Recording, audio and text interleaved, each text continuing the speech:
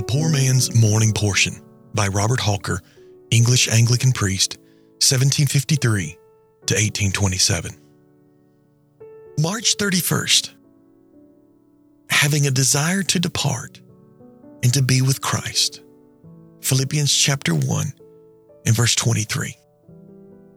My soul, thou hast not, I hope, dismissed the solemn thoughts opened to thy view by the scripture of yesterday. Surely, since that last morning, thou hast had but too many renewed occasions to feel the truth of it. Sin is not only present with thee at all times, but in thee, and as inseparable from thy unrenewed part as the shadow from the substance. Thou knowest this, thou feelest it, thou groanest under it, and the consciousness of it is in itself enough to make thee go humbly all thy days. All other afflictions are nothing to this affliction. This, like the ocean compared to rivers, surpasseth and swalloweth up all. It is indeed a soul-supporting thought, and blessed be God, thou feelest the sweetness of it, that under all and in all, Jesus is thy hope. And while sin is always present with thee, Jesus, thy advocate and propitiation, is present for thee with the Father. But though in him and his righteousness accepted and secured, yet the consideration how much thy daily shortcomings and transgressions dishonor God and deprive thee of comfort here is matter sufficient to make thine eyes run down with water and thine heart continually to mourn before the mercy seat. And will these things always be the same whilst thou carriest about with thee this body of sin? Shall this perishing part of thine be always so unfavorable to the sweet and gracious desires of the soul?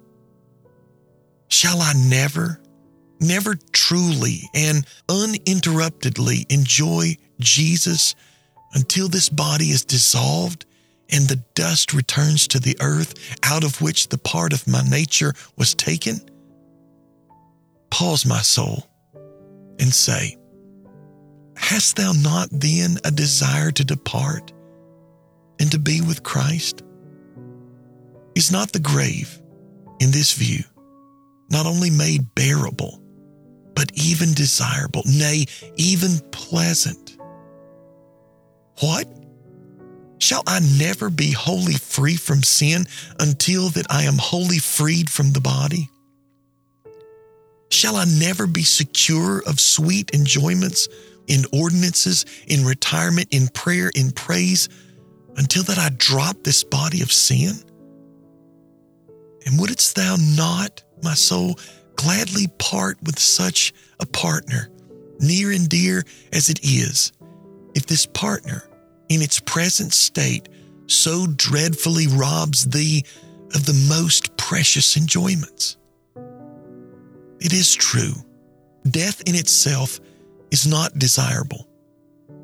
But if only by dying thou canst enjoy Jesus, and if only by dying this body will lose its corruptions, if the grave hath a commission from thy Jesus to destroy that part only of thy body which is corrupt, and at the same time to act as a preserver of that part which Jesus at the last day will raise up to glory, if Jesus hath assured thee that though worms destroy thy corrupt part, yet thine eyes, even thy bodily eyes, when raised up by Jesus a glorified body, shall see God, and if thy body, thus raised up and reanimated, shall then be not only wholly freed from all corruption, but equally disposed as the soul to praise thy God and Savior forever and forever, and both soul and body unite as dear friends in this blessed service, oh then, from henceforth never, my soul, look at death any more, but as thy kind friend. It is to die to sin, but it is to live to Christ. It is to be dead to all things but Jesus, that Jesus may be all things in life forever. Oh, then, for this desire to depart and to be with Christ.